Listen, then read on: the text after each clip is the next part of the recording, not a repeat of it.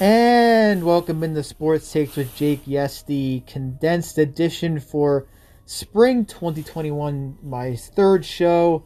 Yes, we are breaking down Super Bowl 55. Man, I gave a ton of stats. Pretty much the main takeaway is that Tom Brady is the GOAT of all sports, period. There's no debating that anymore. I just want to give you some of his stats here, just unbelievable. So, he won his 5th Super Bowl MVP. That extends his own record. 7th overall Super Bowl title. That is more than all other franchises in the NFL.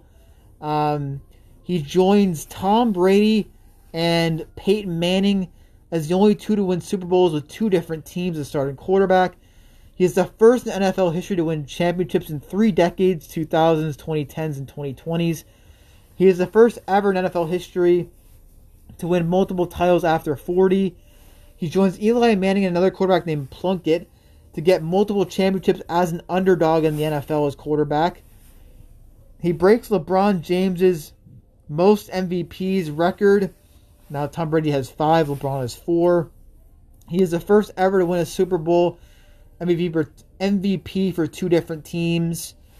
And all the points were scored from the Buccaneers from players that were not on there last year: Leonard Fournette, Antonio Brown, Gronkowski, Tom Brady, and Ryan Suckup.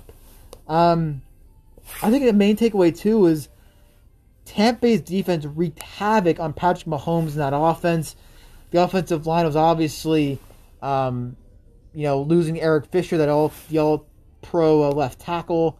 Another injury on the offensive line as well for Kansas City really hurt them. They did not exploit the quick pass game. And the run game, Clyde Edwards-Helaire, 9 carries, 64 yards, and they didn't use him at all. Andy Reid's just known not to run the ball. And also, Tampa Bay was running the ball very effectively. Fournette, 89 yards, Jones, 61 yards, over 5 yards of carry for each of them. That really helped them in this game. Tampa Bay, they should be the favorite next year. They're playing very well. Tom Brady cannot bet against him. He's the GOAT. Villanova basketball, a tough loss to St. John's Wednesday. Nice win over Georgetown on Saturday. I say they beat Marquette tomorrow night, 84-78. They lose to Creighton on the road, 90-86 in a ranked matchup there. My Misfit Toy segment, a new segment. Carson Wentz is my Misfit Toy. 3 years ago, he was the best player the Eagles had.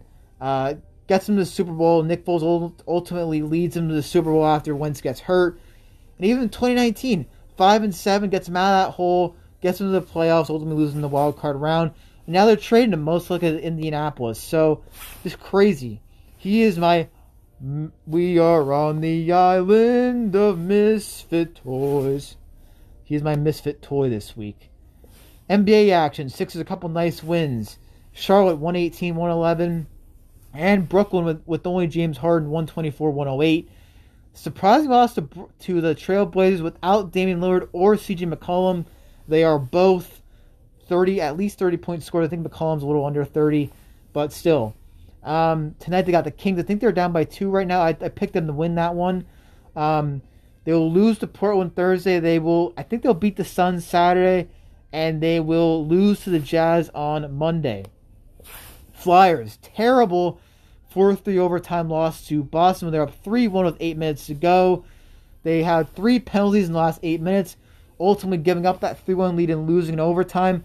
And again, Boston scored with 14.9 seconds to go in that game to get it to overtime and ultimately win. The other game, Boston, they're winning 1-0. They lose 2-1 in regulation. They did beat Washington 7-4 on Sunday, a very good win.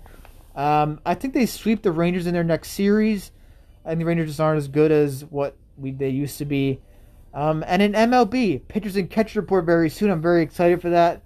The Phillies going to Clearwater. They just signed Matt Moore, the veteran, 1 year, $3 million. The pitcher Chase Anderson, 1 year, $4 million. Some stats: 53-40, a 3.94 ERA, 166 appearances. That includes 160 starts with Arizona and Milwaukee. Last year, 1-2, 7.22 ERA, and 10 appearances with Toronto. I throw that out because last year's a weird year, 60-game season. Got to give a lot of credit to Dave Dombrowski. He's really prioritized pitching depth. He said they could use a 6-man rotation. That's because of these 7-inning doubleheaders now instituted next year, and the runner on second base in the 10th inning. The 5 stars, I think it's going to be Nola, Wheeler, Eflin, and there's a competition between Anderson, Moore, Howard, and Vinny Vila. I don't know how Vinny Vila is still on the team. He should be gone. I say give it to Anderson and Moore. They're both veterans. They have a lot of experience. That is my takes. Sports Takes with Jake. Thank you for listening. God bless. Have a good night. Stay safe. Thank you.